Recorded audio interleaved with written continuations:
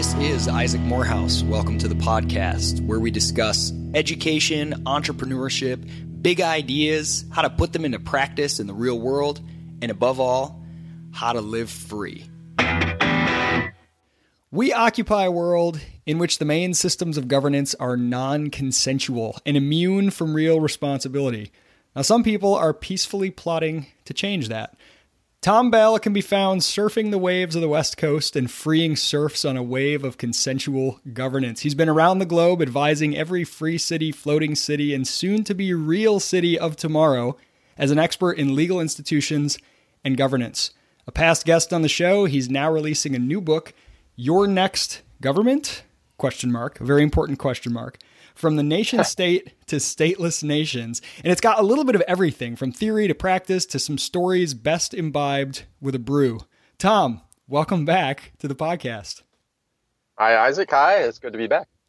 So this book, which is absolutely awesome, there's a lot of legal theory and academic scholarship, as well as a lot of really fun stories, really kind of laying the groundwork for where you see the future evolving in terms of governance, moving away from centralized, monopolized, very large institutions, nation states, to a much more diverse assortment of different governing bodies, jurisdictions, sometimes overlapping. So, question that I have about all this is what is the cause of sort of this historical ebb and flow? Because, and I could be wrong, but it sort of feels like, and you mentioned this a little bit early in the book, there was a period of time where there was more of a mesh of sort of overlapping networks of kind of free cities and little serfdoms here and there and kind of, roving bands, and nation states were not very strong, sort of nations. And then there was a period where everything that the state just grew and subsumed all alternate forms of governance and became these monoliths. And now it seems to be dispersing again. Is that trend correct? And if so, what do you think is the cause of both the contraction and re-expansion? Wow. Okay. Isaac, you go straight to the big questions, which are in part beyond the scope of the book, but I'm glad you like the book, and I think your listeners will enjoy a lot of it too. It does offer a little bit of everything. That's a nice kind of a salad bar thing about the book. You don't have to read it front to back. It's got a little something for everybody. And you got the big message, which is that there is this quiet revolution at work in the world, and it's transforming governments peacefully, from the bottom up and the inside out, everywhere. Really, the numbers I roll out, you read, I think, the facts section of the book, and part of that was kind of a wake-up call to me at first, and then, to the rest of the world through the book, that, wow, the world is changing all around us, and I was the guy looking for this stuff, and I didn't even know about it until I went and did the research. And that just brings us up to today. Today, we see this process kicking in, really. It's accelerating. I don't know. It's really moving pretty quickly. And you're asking, what's caused this trend? If I understand your question, so what are the big macro forces at work in history that have at one point created these large, I don't know if I'd say monolithic, but these really large, cohesive states, nation states, governing institutions, and now maybe again returning to this kind of broken up, crazy quilt pattern of smaller jurisdictions? That's kind of your question, Isaac? Yeah, absolutely. Okay, well, good question. If you're one of my students, I'd say, good question, what do you think? And I want to hear what you have to think, but I know my job here is to give you what I think. And I'll say, you went straight to kind of the interesting big questions. I love that kind of stand athwart the mountaintop and look at history, from 100 miles away. I always want to sort of start there and see, can we place where this is on a historical continuum, and then we can sort of dive into some of the fun details. All right. So I think there is an oscillation. I have not got it dialed in so tight I can say yes, it happens over 420 years on average. But I do believe it is a trend. And here's the interesting thing to Friends of Liberty, among whom I number myself, is that it's not plainly good to have the movement one way or the other. We happen now to be in an environment where I believe that the transition from large, more monolithic to smaller, less monolithic modes of governance is a good thing. And in part, that's due to technology. In fact, you could say, I don't want to sound too Marxist about this, but one of the things the Marxists did was they were they claimed to be very scientific about history. Now, it turns out they blew it because they were a bunch of thugs and liars for the most part, but especially evidently those that wrote their accounts of history and theory. But setting all that aside, they had a good point. Technology is a huge driver in history. And right now it seems to be pushing us towards a more consensual way of living together, which is resulting in more and more overlapping and, most importantly, Isaac, more consensual forms of government than in times past. But I can't guarantee that's always the case. I cannot guarantee that bigger forms of governance are always more coercive. We're coming from an especially bloody history. The last century, nation states really showed their chops when it came to killing people. But I've actually looked at the numbers on this, Isaac, and it's not plain on purpose controverted, and I myself am undecided, and I can't claim to be an expert. There are people who are experts in this.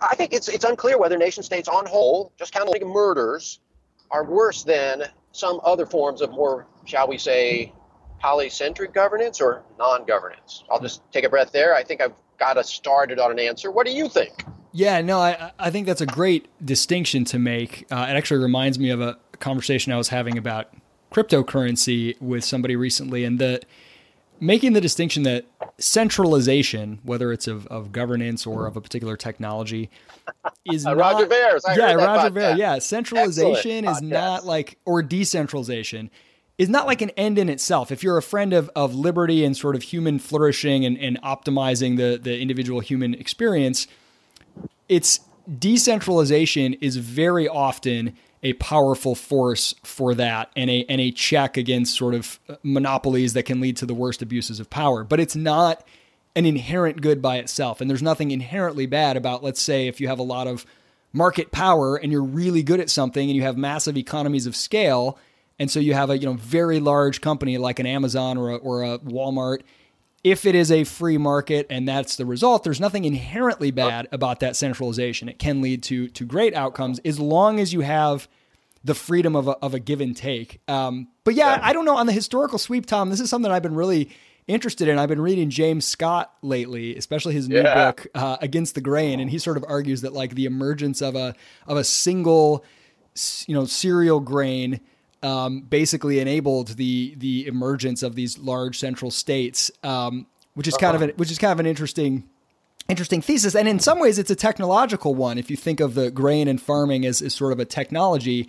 And I think it's hard to deny that the proliferation of connectivity, the internet, the information age, just the fact that everybody can customize their own, iPhone, and the sort of age of modularity and customization has to be a contributing factor, and just lowering the information costs, the transaction costs of many small transactions among independent agents instead of centralizing them.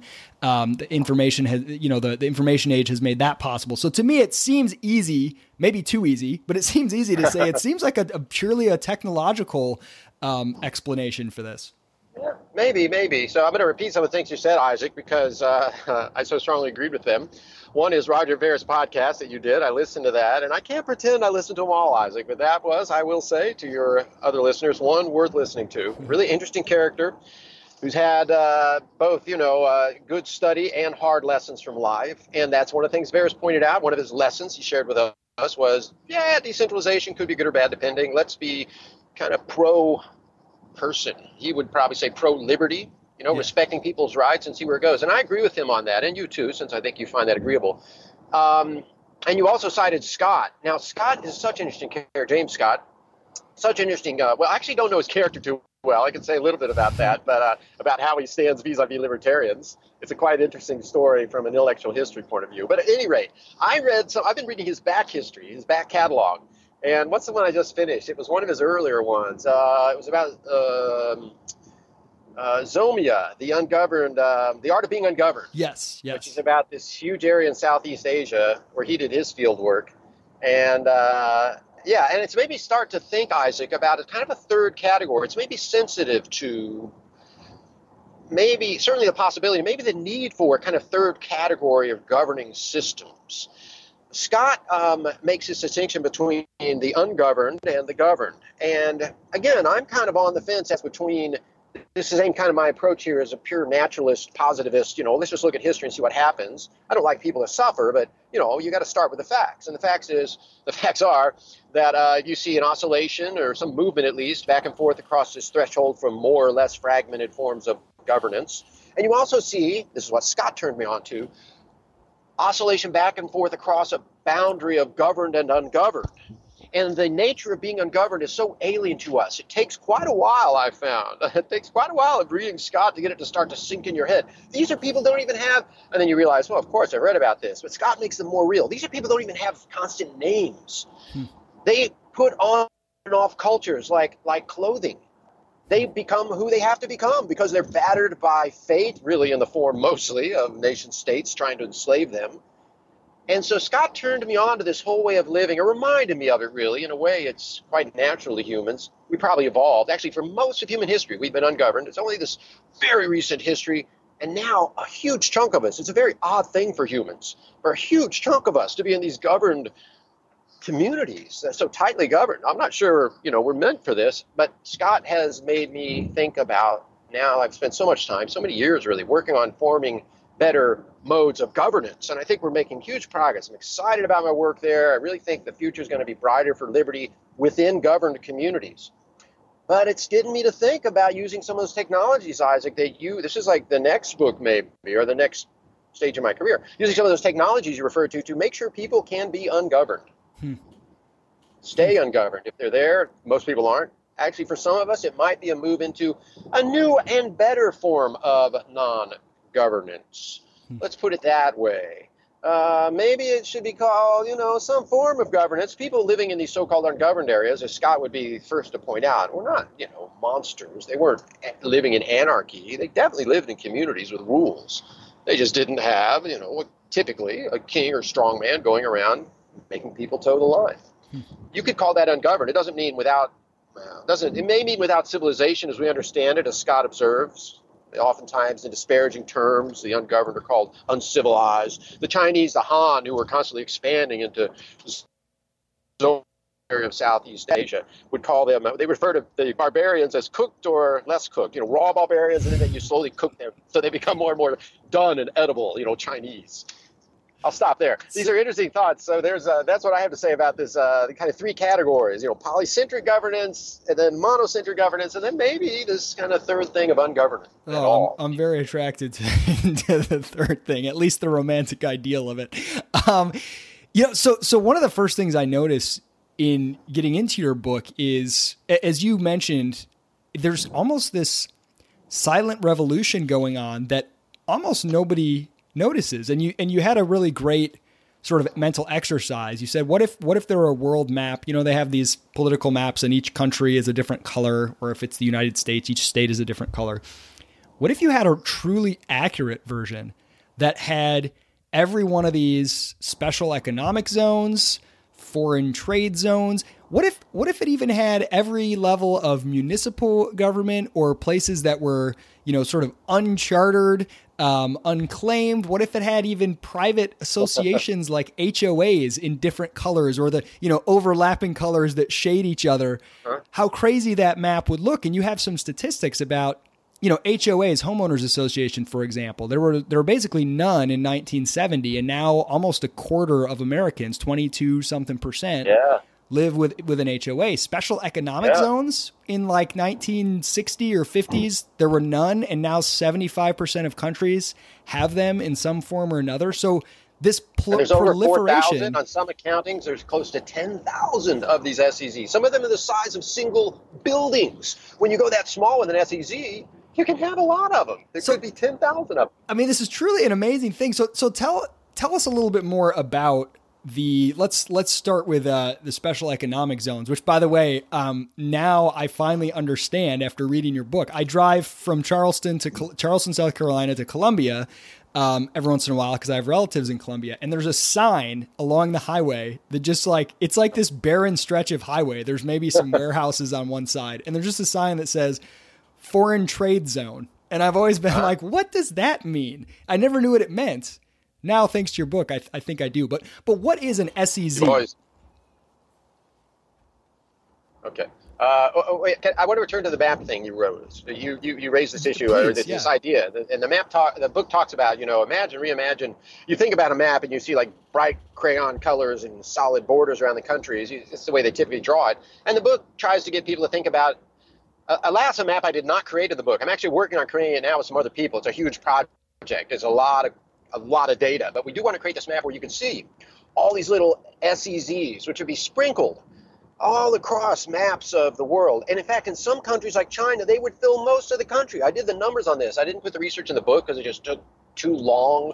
The footnotes to verify would just be pages because it took that long. But basically, trust me on this, by far the majority of people living in China live in special economic zones. And they started from basically zero in 1970 to taking over the country. So yes, I'd love to create this map someday, Isaac. I hope to give you the eye candy. I kind of have a thing about maps. I can get really crazy about this project. The eye candy of not just seeing this beautiful variegated patchwork quilt map, everything color-coded so it's logical, right? Like China's bright red where it's all Chinese central government, then going off to pink where the SEZs are maybe more free, but also changing over time.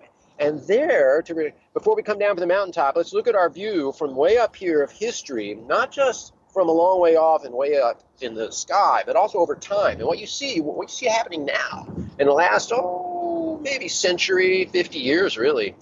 It's a little bit like watching, like plants revegetate a volcanic island, right? It's been blasted clear of life. And then plants start popping up here and there in little pockets.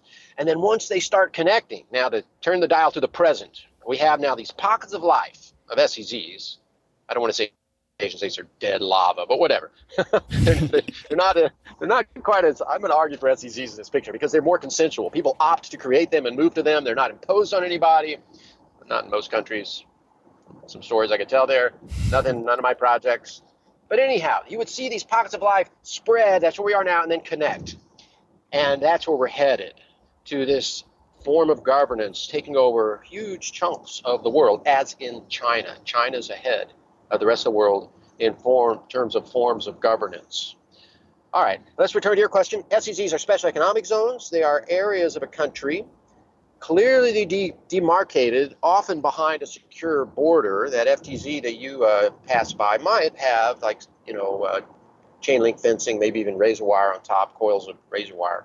Because those FTZs are customs protected areas. They're actually outside the customs territory of the United States in terms of the reach of customs and duties. And that's typical of an SEZ. What an SEZ does is it allows the government to set aside a chunk of its area and exempt it from the usual rules. So in an FTZ, to use the U.S. example, a foreign trade zone, companies there that import goods from abroad do not have to pay the ordinary customs and duties. Now you may say, well, what good does that do them?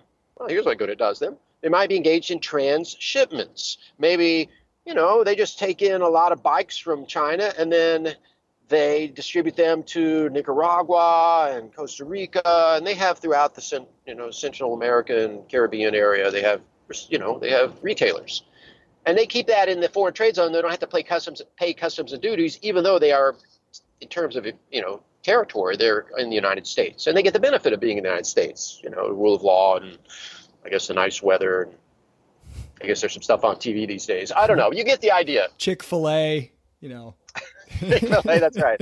Although check this out, FTZs are you can't sell goods and services within them, which I think is, I think I could change. I advocate in the book. There's a long chapter. It's at the last third of the book is all about, hey, let's do stuff. Let's build stuff. What do you do when you build stuff here? And I say, let's build this, among other things, United States Special Economic Zone, in which you could have a Chuck-fil-A operating under perhaps some different labor rules and some different health inspection rules, and maybe that uses a blockchain to establish its property rights. Go on. So the current SEZ, so let's take the foreign trade zones in the U.S. that you mentioned. So it's basically typically a place where shipments are coming in and then going out, and there's no money being exchanged or commerce happening there within the zone. But who who works there? These are U.S. citizens, and they drive into this special jurisdiction every day with their ID badge, and then they drive out when they want to get lunch or whatever, and they come back in, or how does it work? Well, it could be like that, although the way these are set up, they allow this alternative zone designation process, the Foreign Trade Zone Commission does. And that means you can have designated as a foreign trade zone actually a single part of your warehouse. So I'll give you an example. You can have, there is an FTZ not far from me over. I need to Orange exempt County. like one room in my house from taxes. This sounds like a great idea. Well, no, it's not as good as it sounds. So there's a Port of San Pedro and the Port of Long Beach right near me. They both have foreign trade, and either one of those can also authorize as part of its FTZ a single part of a warehouse in, say Corona, which is the other side of Orange County. And they're allowed to do that. And so, yes, you could do that with your house, Isaac, but one, you wouldn't want to. Well, actually, you might. Let's think about this a little harder. Because the FTZs, you're not an import expert guy, as far as I know. I don't know how you fund all your wild, extravagant lifestyle, but I don't think you're one of those import-export business guys. No. Nothing shady about you, bro. So you're not in that line of work, but I will observe. This is an underutilized feature of FTZ. So one of your many entrepreneurial listeners might want to pursue this idea with you and me. I got the law, but I don't have all the business ideas. But I'll tell you, FTZs are exempt from local and state ad valorem taxes also. So if you store your Mercedes, your collector's edition Mercedes there, you don't owe property taxes to the local government on that automobile. That could be pretty sweet. Yeah. Yeah. My cars are usually, only like $30 for the annual property taxes, but I still like the idea. So these are. Wait, I got to give you the downside. Yeah, Isaac. Give me the downside. Is people are going to be checking out your house. They're going to make sure that you have wired off, roped off, fenced off, caged off that part of your house, and you got to keep papers, etc. Interesting. Okay. So in the U.S., they're fairly limited in terms of the scope of what's happening within them. Like there aren't people living in them. They aren't like full cities, but in China, this is happening.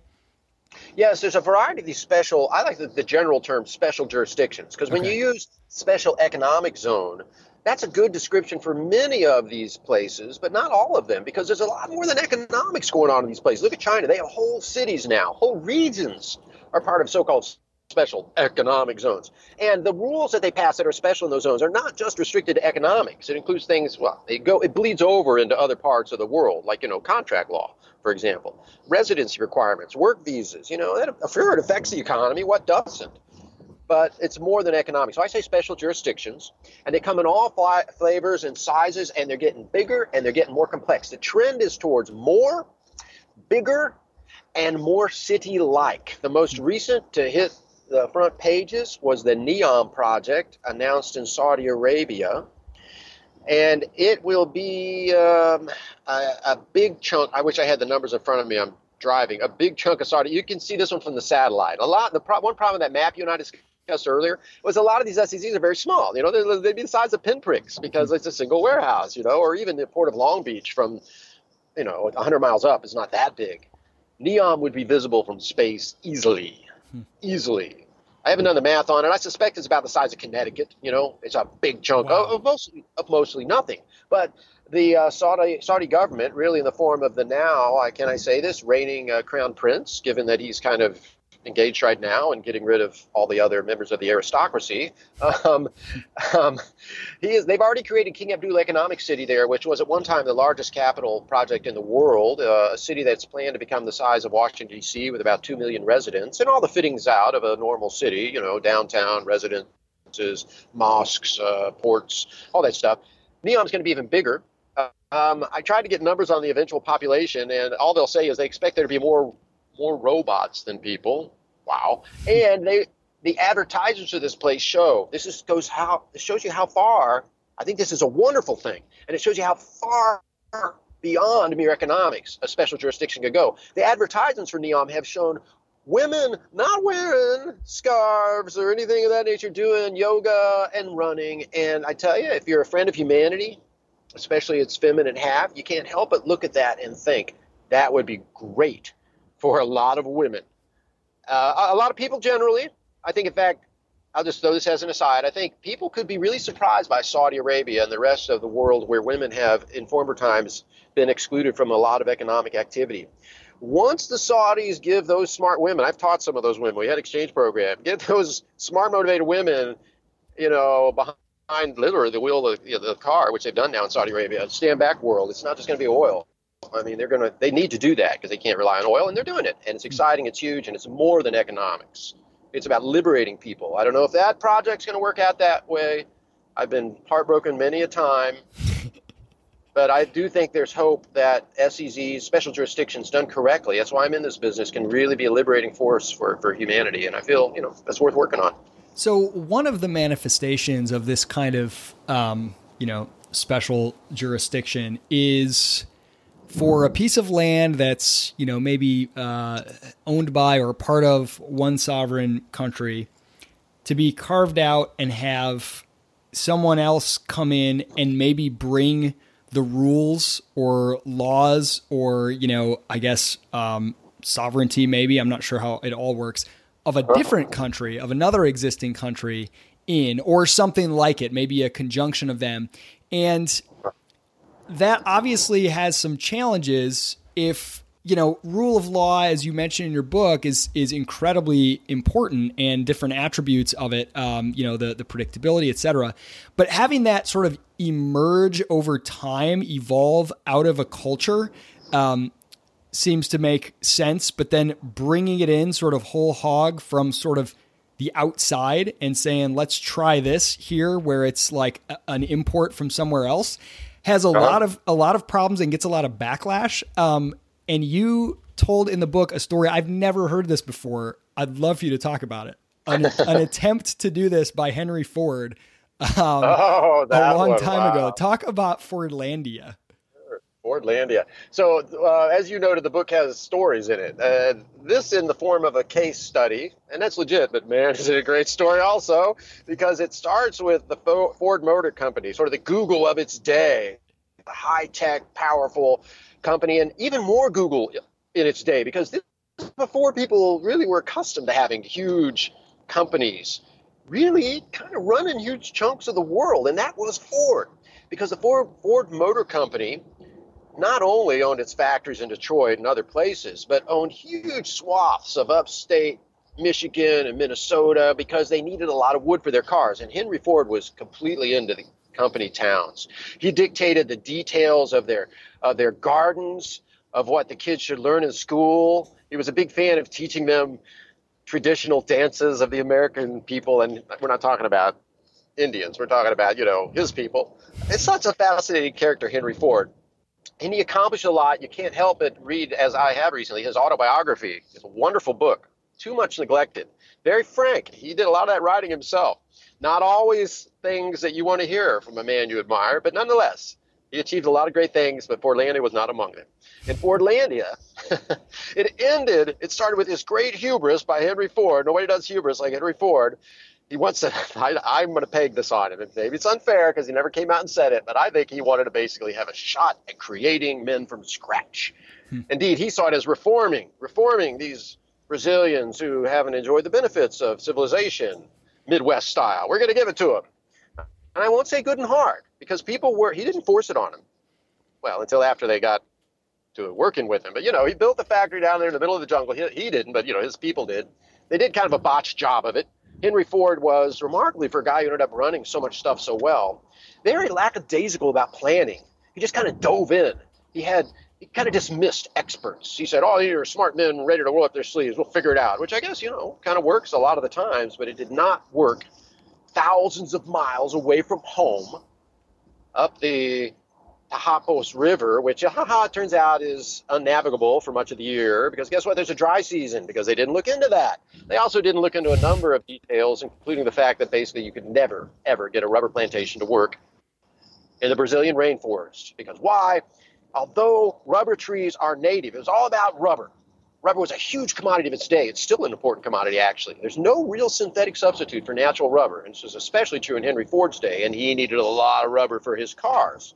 And you got to grow it, and you can't do that in Detroit or upstate Michigan. So he had to get it somewhere. Traditionally, in Central America, they did it by tapping individual trees out in the forest. And on a plantation, you put all the trees together, which is like a buffet for all the many natural pests of the rubber trees. When you put them together, boom, they get consumed by all kinds of stuff, insects, fungi. It's the Brazilian rainforest. You name it. It is out to eat.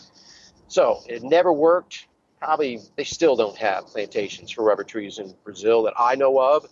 It's mostly done in regions of the world like the East Indies, where there are no natural kind of predators of the rubber tree. So I'll stop there. It ended in fire and tears. Actually, I won't stop because you want to hear how it ends. It ended in fire and tears with the Brazilians burning down Fordlandia, smashing the hated work clock. They hated punching in and out of the factory. Oh, they didn't like the food. Ford tried to ban liquor. Midwest values. That did not fly. That did not fly. No prostitutes allowed anywhere near his land. So they set a little station up in a boat on the river. Total mess culturally. Oh, they were seastead. They were early seasteaders. So seasteaders plan. I work with seasteaders. They are wonderful for planning. It'll almost drive you crazy, but these people love spreadsheets. I don't know if they're doing it right, but good Lord, they are trying. They have respect for experts. Ford, even Lindbergh. I don't mean like Lindbergh didn't have respect for experts either, but I mean a man of that caliber who knew how to get things done. Lindbergh worked with the Ford to create their wonderful Ford tri-motor. But he said it was a mess working with them. They never planned. They just kind of threw just anybody at the job. And you don't want to do that with an airplane. And you don't want to do it thousands of miles away from home, trying to build essentially an entire government. That was half the size of Connecticut, by the way. It's a huge project out in the middle of Brazilian rainforest. So you have some ideas you mentioned before for the U.S. There's a lot of public land. There's a lot of opportunity to take this idea of these special jurisdictions and try it in a much bolder way here in the U.S. Can you talk a little bit about sort of Sure. Tom Bell's plan for special jurisdictions in the U.S.? All right, if it's going to be in the U.S., I got to include the W for Mom. Tom W. Bell. Tom W. Bell, sorry.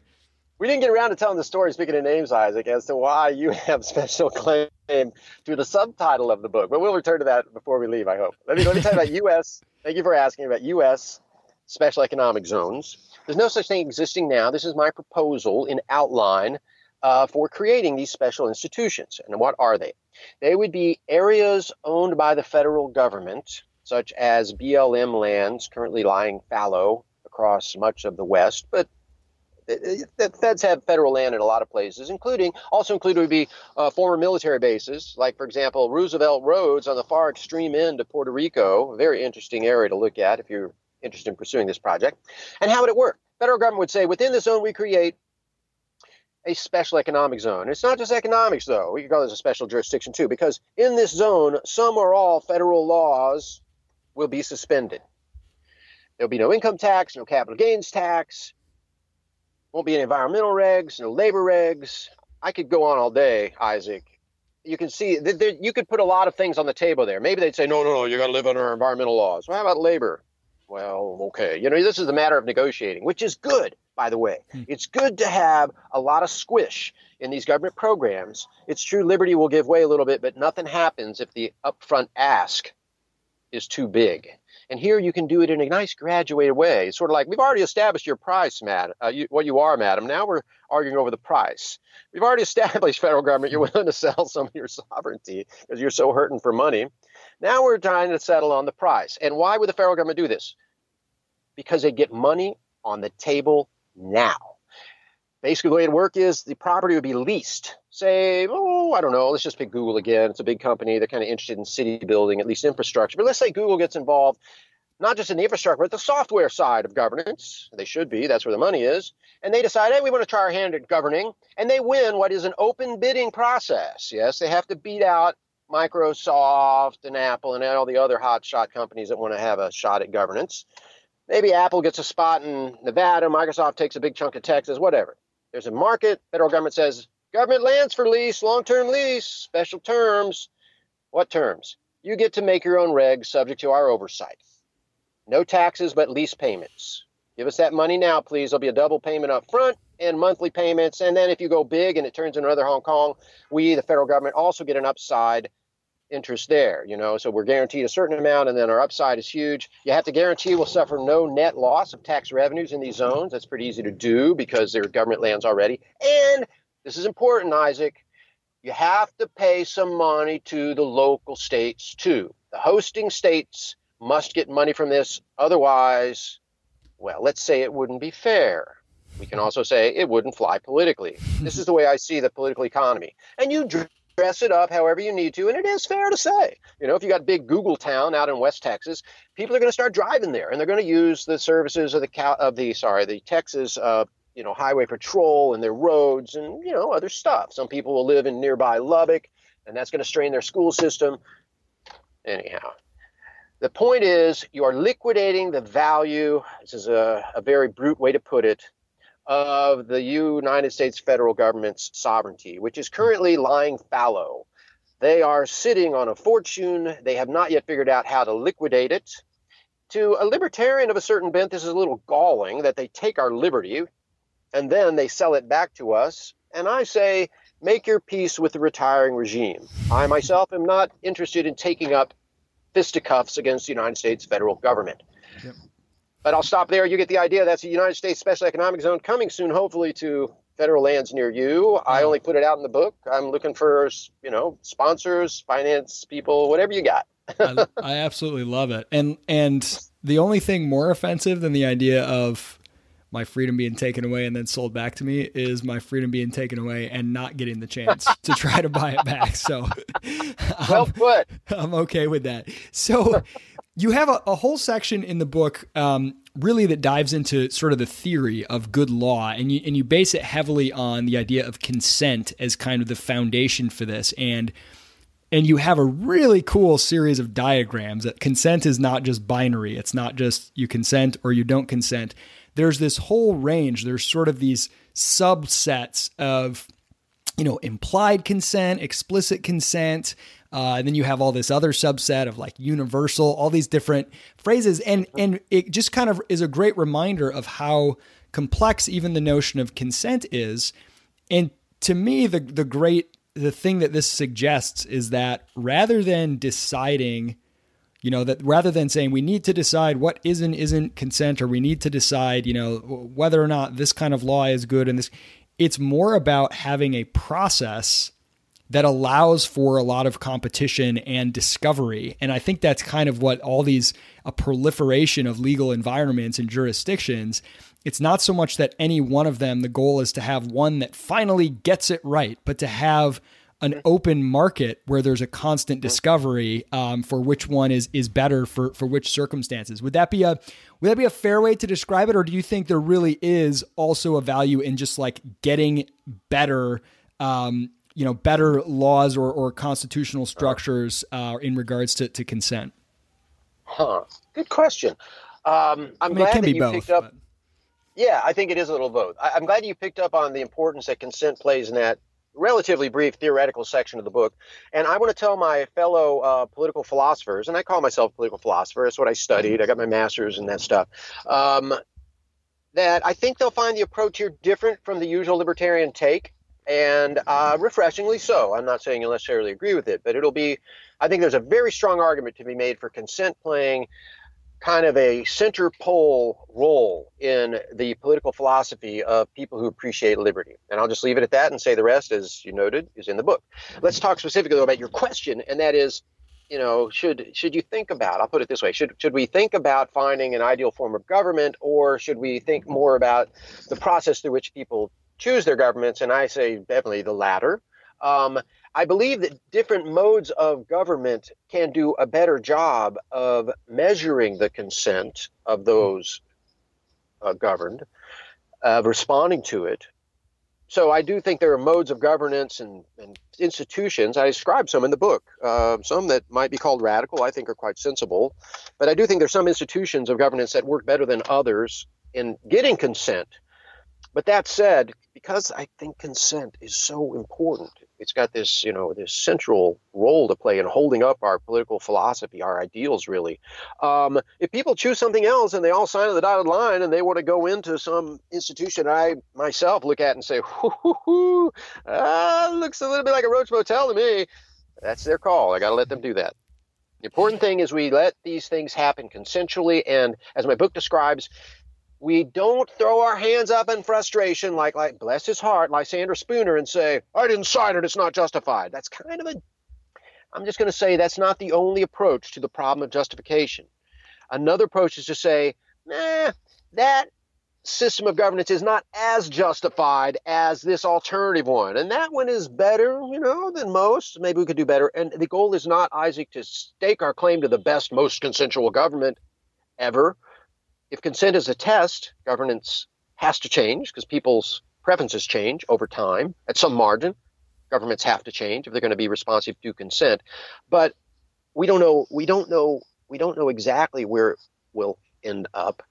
And all we can do is try to make sure that we climb up that ladder of consent. We get as close as we can to that gold standard that Lysander Spooner picked out in his wonderful tract, No Treason, the Constitution of No Authority.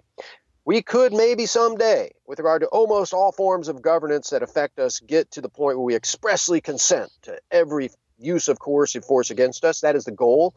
I don't know if it's possible, but it's worth working towards. That's I actually have a picture of Lysander Spooner hanging on my wall to my left as we speak here. You mentioned something really interesting in the book that actually caught me by surprise, and I'd love for you to talk about it a little bit. So you have a problem with democracy, as I think any sort of clear thinking person does. And this has been a bit on the rise.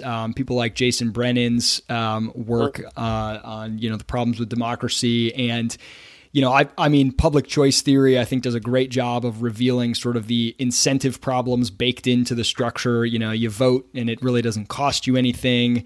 So you're going to give, votes that you wouldn't actually behave that way if you had money on the line, et cetera. So you get these weird incentives. So you say, yeah, I have a problem with democracy. I used to sort of think, like many people are starting to, that, there's sort of too much of it. But now it sounds like your problem with democracy is actually maybe that you think there's not enough. And maybe you like democracy. You just think we need to actually double down on democracy. You have this idea of double democracy. Yeah. Tell me what you mean by that. I'd love to. In fact, I've stopped driving. I'm parked now. I want to read you the section, just a very brief one from the book. This is the beginning of chapter 3.5, titled Double Democracy, where, in fact, I cite Jason Brennan, whose work I really admire. I cite also Brian Kaplan, whose work you might know of. If you don't, you should. So here's how it reads. If democracy were standing for election, its odds would not look good. Judging from the results now coming in, voting is losing. ... Commentators excoriate democracy as ignorant, irrational, and broken. And every one of those brokens, I actually use the word broken. So yes, a lot of libertarians also, not just, maybe especially libertarians, like our friends, Brian Kapp and Jason Brennan, a little skeptical of democracy. I used to be that way too. I used to say, like everybody else, well, everyone in my cohort, democracy is two wolves and a lamb deciding what to have for lunch. Cute. I used to say that. Now I think the problem is the wrong kind of democracy, or rather not enough of the right kind. The problem is giving the keys to the car to the mob. Mobs are not good at driving cars. If you want to get from point A to point B, you should borrow from an institution. If you really want to manage things right, you should borrow from an institution. If you're looking for democratic procedures that has had to evolve to work efficiently and manage things well, and that is the corporate commercial institution. We know, it's kind of the modern business commercial corporation.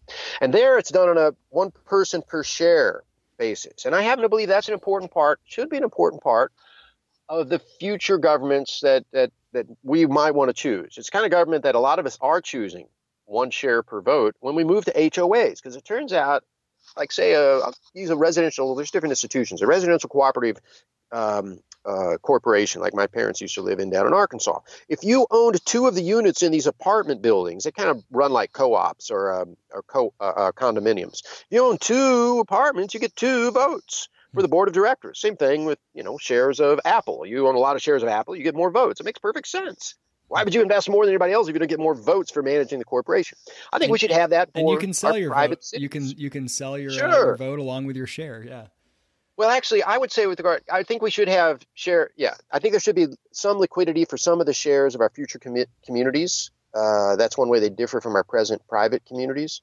But there also would be shares held by residents. So that's part of double democracy. So I think we need more democracy. We need to have communities that are owned by the people who live in them, who thereby can elect boards that run and manage the whole community. This is the way homeowner associations, residential cooperative corporations, condominiums are run. Cake City, I mentioned that earlier, is a privately, Neom also going to be privately, it's going to be a big private corporation. You can own shares of that. So that's one part of democracy. Think about Detroit. Why is Detroit different from, say, Palaga, or take Highland, Colorado? There's lots of reasons why Highland, Colorado, one of the larger HOAs in the country. It's got schools, it's got, roads and parks and stores and businesses. There's a good reason why it looks different from Detroit. There are lots of reasons those two cities are different, but one reason is nobody owns Detroit. Tragedy of the commons. Somebody owns every square inch of Highland, Colorado, and there is somebody who loses money if there is graffiti or trash or broken park benches or dangerous swing sets. That is not the case in Detroit because it's unowned. It's like a stray animal. We need to own our communities. If you want to love a community, it has to be owned. If it's not owned, it's not loved. So, owned communities where the management is not handed to the mob, it's handed to the people who frankly invest in the community by living there, by owning property, or maybe by investing in it, sure, like you mentioned. Where's the other side of double democracy? And here I'm going to go more democratic than even the left-wingers and progressives that Kaplan and Brennan are battling against. I think everybody, even children, felons, hell, I'll say illegal, if that's what you want to call them, immigrants, should have one vote per person to strike down any particular law or officer, to remove, not kill the officer, but to remove from office any member of the government. That is the other side of double democracy. I call these two, one is constructive, that is the one share per vote. If you own the community, you have more say in governing it because frankly, you spent more money, time, and effort, building this community, you should have more say. And by the way, I'd like to have included in this system of governance vesting for longtime residents. I think it'd be nice to have a ceremony every year, in fact. You stayed here another year. We're so glad you're here. Here's another share so you can vote in the governance of our community. And old timers would say, well, I got, 23 votes for that board, young'un. And that's a good thing because people who live in a community actually know how it works. There's wisdom to be tapped there, which we are losing now. Anyhow, that's the constructive side of a double democracy. The corrective side is where the mob doesn't have its hands on the steering wheel, but does get to put its foot on the brake. Because the mob I won't say the mob, the people, even the felons, even the people who maybe didn't actually check in with the border patrol before they walked in and did your gardening, even though those people, every one of them, just as human as anyone else, everybody's equal in that in terms that they should be respected. Their rights should not be violated. They should not be pushed around by thugs or oppressed by irrational laws. And that protects a private community from an oligarchy. You have to worry that a private community where the owners and investors get more votes in management is going to become an oligarchy. It's not just a libertarian, it's not just a progressive kind of club waved around in libertarians. Libertarians should look at ancient history and read it, Aristotle, right? It happens. People today are just like the ancient Greeks in terms of incentives. If they could have oligarchies, we could have them. Double democracy protects against that because it creates this kind of nervous reaction, lets the people say, out, and pull back from the fire. Stop, hit the brakes. Doesn't give them the steering wheel. But if they say, you got a crappy president, he's beating up our people, we don't like the chief of police, and we don't like this rule you can't have dogs. Okay, we love our dogs. We're striking all that stuff. And the management has to straighten this out. They could say, well, we're going to put in another president. I don't know if you're going to like her. We'll find out. But they're going to have to fix those problems if you do it right. That's double democracy, corrective and constructive. That's an absolutely fascinating idea because when I think about, similar to how we were talking about, centralization, decentralization are neither is sort of inherently good. When I think about populism or sort of mass movements, half the time they're frightening when they're mass movements, clamoring for, I want you to give me stuff, pay for my this, pay for my that, or let's just, whatever. but half the time they are inspiring, and they have led to the downfall of horrible dictatorships and all kinds of oppression. And when you think about the harnessing that sort of populist sentiment as a hedge against oppression, as a stop mechanism to something bad, some overreach, while not providing it sort of this lawmaking ability to, to go and sort of create, a bunch of special, carve up a bunch of giveaways and pork barrel and all this kind of stuff. That's a really fascinating combination, Tom. I've not heard that before. It was funny. By the way, thank you, Isaac, because you get it. And I'm not saying other people don't get it, but I'm in I won't say frustrating. It's fun, but it's an interesting place to be as an author. I can feel my book kind of downloading in heads everywhere. And it's nice to see a smart guy like you. Admittedly, you're the least of my sort of concerns, Isaac. If I don't reach Isaac, I have no hope in this world. But I'm glad you get it. And I'll tell you, when I started researching this, I discovered it could be just, I'm not a good researcher. It could be that, although as you can attest, that book has a lot of footnotes. Oh, yeah. And I actually have professionals helping me. But I didn't find a lot on what is sometimes called negative voting. I don't like to say positive and negative rights. I think that's actually not what Friends of Liberty, libertarians, classical liberals should say. Never positive, negative rights. I could get into that. But I don't think we should I don't want to call it negative voting. That's what some people call it, though. Veto I don't want to call power it negative, or something like that. Veto power. Yeah, veto, they call it that. I like to say corrective, But anyhow, the point is there's not that much literature on it. It's not used a lot. It is used, but mostly in non-governing contexts. It's sometimes incorporated into corporate structures, sometimes into trusts, but never at the scale or for the ends that I've advocated. I will admit, as an attorney, believe it or not, given how creative some of my work is, to use a positive word, actually, like every attorney, I'm a little conservative about creating new institutions. And I got to say, I always want to say, I'm just, taking an old institution and doing something different with it. And here I have to admit, I'm ramping it up a lot. I did not come up with this idea, but I'm pumping it up for this double democracy to a larger scale. But I think it's scalable. I think it's much scalable. More. That's the thing, Isaac, as you said, as a firewall, it's much more scalable. Yeah. Than management. We can get 6 people together and they can decide, what flavor of ice cream should we get for our party? You get 23 people, 100 million, whatever, you're done. You're never going to get a. In many ways, you kind of see something like this in the corporate world in the following way, where let's say, shareholders are the only ones who are actually voting on, who the CEO is going to be or whatnot. However, the mass of consumers who may not be shareholders at all, if a company goes too far with something, the sort of backlash in terms of reputation, social media, whatever, almost kind of acts as that in a way, because their revenue has to come from those customers. So it's almost a similar process where you have kind of a rule making vote by shareholders, and then sort of a hammer to sort of punish if you go too far in a way, and you get the sort of the check of the populist, don't oppress us sort of thing, along with the avoiding the excesses of, appealing to the masses with all of your decisions. Well, sure, Isaac, but that's for,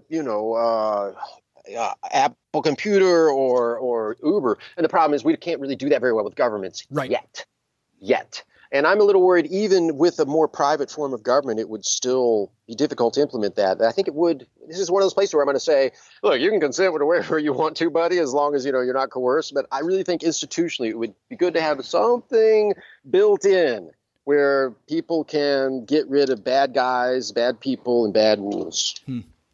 Very, very fascinating. So I want to ask a final question.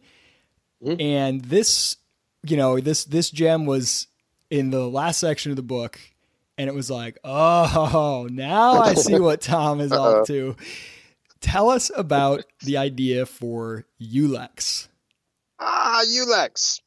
Well, thanks for asking. Although I will say, before you hang up, we should give you credit for the subtitle of the book, in that you advocated for, I think you want to cop to this, because Cambridge agreed with you. You opted for from the nation state to stateless nations. And I had a little discussion on Facebook with my friends, and you, foremost among them, had smart things to say. At that time, you didn't convince me.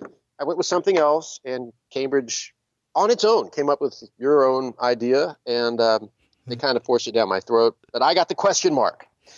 They didn't like the question mark. See, you're the legal guy where you want to have accurate, descriptive language where all I care about is the entertainment value. I like the alliteration, you know. You're all showbiz. You and Cambridge both. You guys are just all showbiz. I'm the only serious person.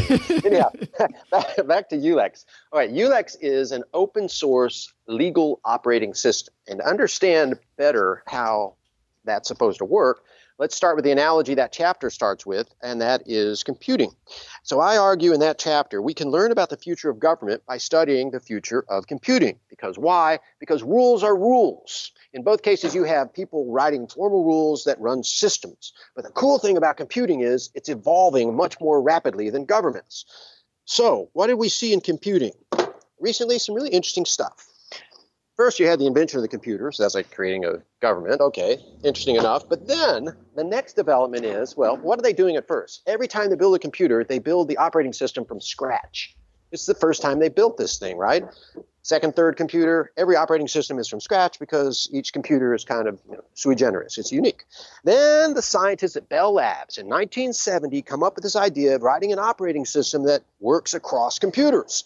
We say, duh, but actually in its day, that was kind of brilliant. That's Thomson and Ritchie, uncelebrated among most people, pioneers of computing. Then they got to the next step in the development of computers, and that was the advent of personal computers, the spread of personal computers to desktops and offices and homes all over the world. And that created competition in operating systems. So now you had operating systems working across computers, not just one Apple computer, but lots of them, not just one PC, but lots of them, and competing against each other so that Apple's operating system has to get better to get market share from Microsoft's. All right. Last step in computer science history is the advent of Linux, an open source operating system that basically anyone can access. You can open up the hood of Linux and read all the code, and you can write your own version of Linux. You can't commercialize it. That's because it's licensed under open source terms. But you can innovate, you can learn how it works, you can innovate, etc. Governments are still about 1970.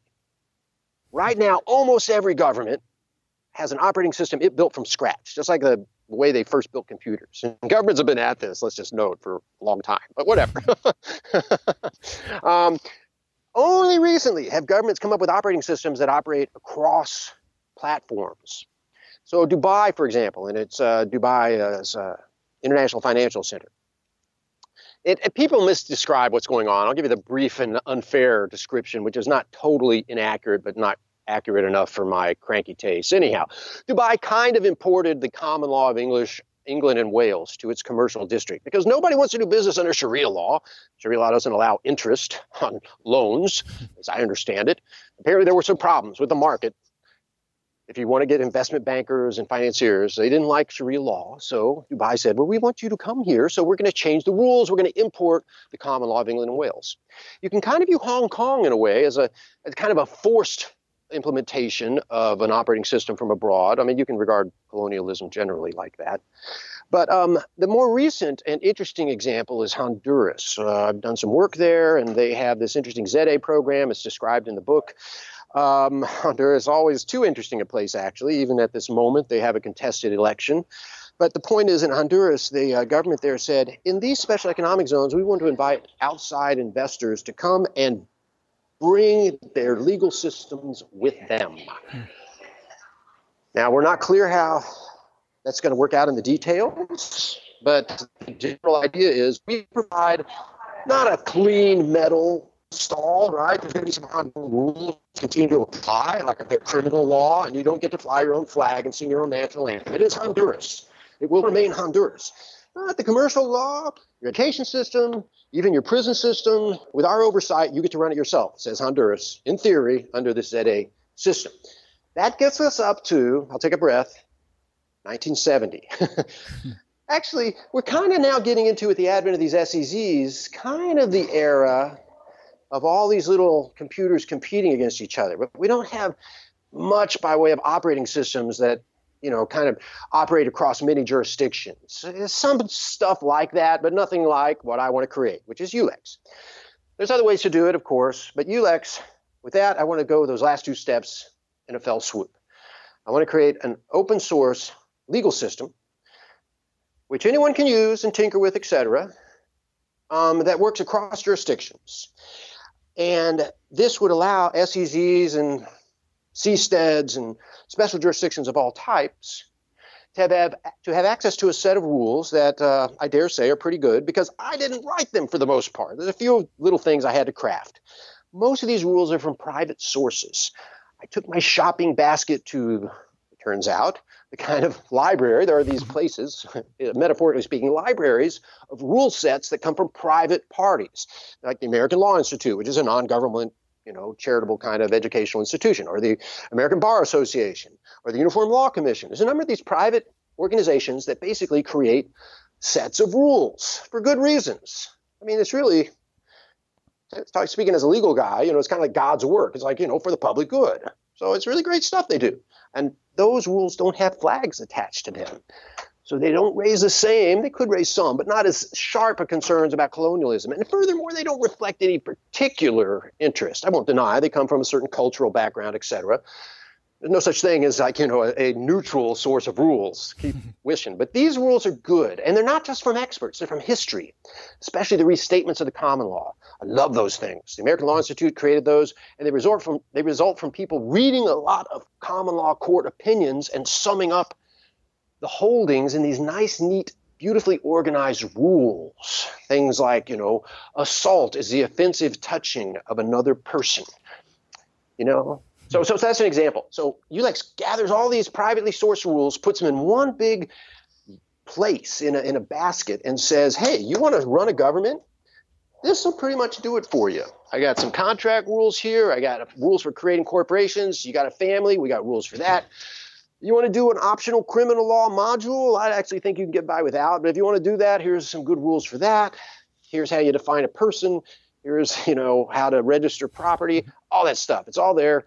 I just collected it, put it in one place, made it easy for people to use. And if we can get SEZs using something like ULEX, we're going to see some wonderful effects, because it'll operate across jurisdictions. You'll start getting those wonderful network effects. We need to return to computer history, because there's a last step that's missing. And what's that? The internet. That's what really made computers powerful, is when they networked. If we can do that with governments, and of course, I'm not talking about an empire, colonies, anything like that. I'm talking about kind of a flat network where different places run the same rules, which they freely adopted, and together, like Linux, open source software is our model here, they curate. That's how Linux works. There's kind of a community, kind of a loosely knit community of people who maintain the code. And I want us to do that with ULEX, so that all these mini communities, say a seastead in the middle Pacific Ocean, they have a fight, and they need to know, was it assault when that guy tugged on the other guy's uniform? It didn't actually draw blood, but the other guy said, get your hands off me. They can go to ULEX and find the answer. And if they have to litigate, maybe they could go to, some experts who have all the answers because they've studied ULEX. Anyhow, that's further down the road. You get the idea. It's absolutely amazing. I mean, I'm envisioning like a GitHub for law, and like, hey, guess what, guys? I just built this app on our ULEX to describe how fractional ownership shares of this house will work in the case of property theft. Tell me what you think? Do I have any bugs in my code? That's it. You get it, Isaac. That's it exactly. Yep. Incredibly exciting stuff. Tom W. Bell, his book, Your Next Government, ? From the Nation State to Stateless Nations. Check it out. Really, really exciting stuff. It's really hard to look at this stuff and not feel just a tremendous amount of optimism and excitement. And I know you're kind of like the Indiana Jones of international law, traveling all over the world. You get to see these things firsthand. Are you pretty optimistic that the rate of expansion of these things is going to continue to pick up?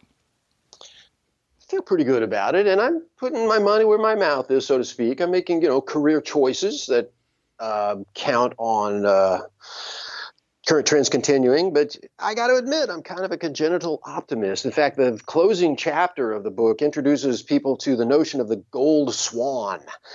People talk about the black swan, Nissan Taleb's notion of a black swan. There are these dread risks out there. We don't even know what direction they're going to come from. They totally blindside us and they lay us flat, like the 2008-9 financial crisis, or like an asteroid or something. And those exist, but they're also gold swans. because I don't think humans are wired up to really appreciate things like the Bitcoin rise in price. We're all kind of standing back going, what? Actually, most of us, some people are going, that's the math. I told you this is going to happen. You guys will never learn. And some of us are pretending that we're the ones who knew all along. That's right. Well, but a similar thing I think could happen with governments, because governance is so important for human well-being, not just prosperity, although certainly that. So many things go wrong when government goes wrong. It's like the health of a human. You can't put a price on the health of a community, but when it's sick, it's terrible. And nation states have done some wonderful things, but they've also created a lot of suffering. And we need a better way of doing things. And maybe we can find that, and when we do, we'll be surprised at how good it can be, I think. We don't expect that swan, the gold swan. There really do exist black swans in nature. Down in like New Zealand, there's some native bird that's in the swan family. It's actually very dark. Black swan, natural. I don't know if there's any gold swans, but that's how optimistic I am. I think they could exist in the realm of governance. If we can get this right, things are going to get really, really good, unexpectedly good, surprisingly good. Tom W. Bell, thank you so much for coming back on the show. Great to talk to you. Likewise, Isaac. Thanks a lot.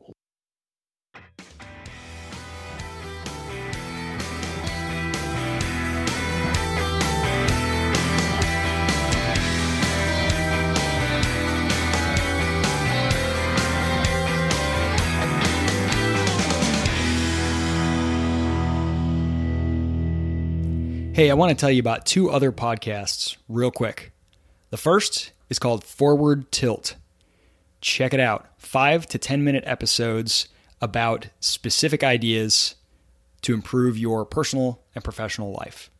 Basic thoughts, concepts, just a single one in each episode, boiled down real quick. If you like that 5 to 10 minute format, check it out wherever it is that you subscribe and listen to podcasts. It's called Forward Tilt. Pretty good if I do say so myself. The second one is called Office Hours. It's TK Coleman, frequent guest of this podcast, and myself, and we spend about 30 minutes every week answering specific questions from specific people.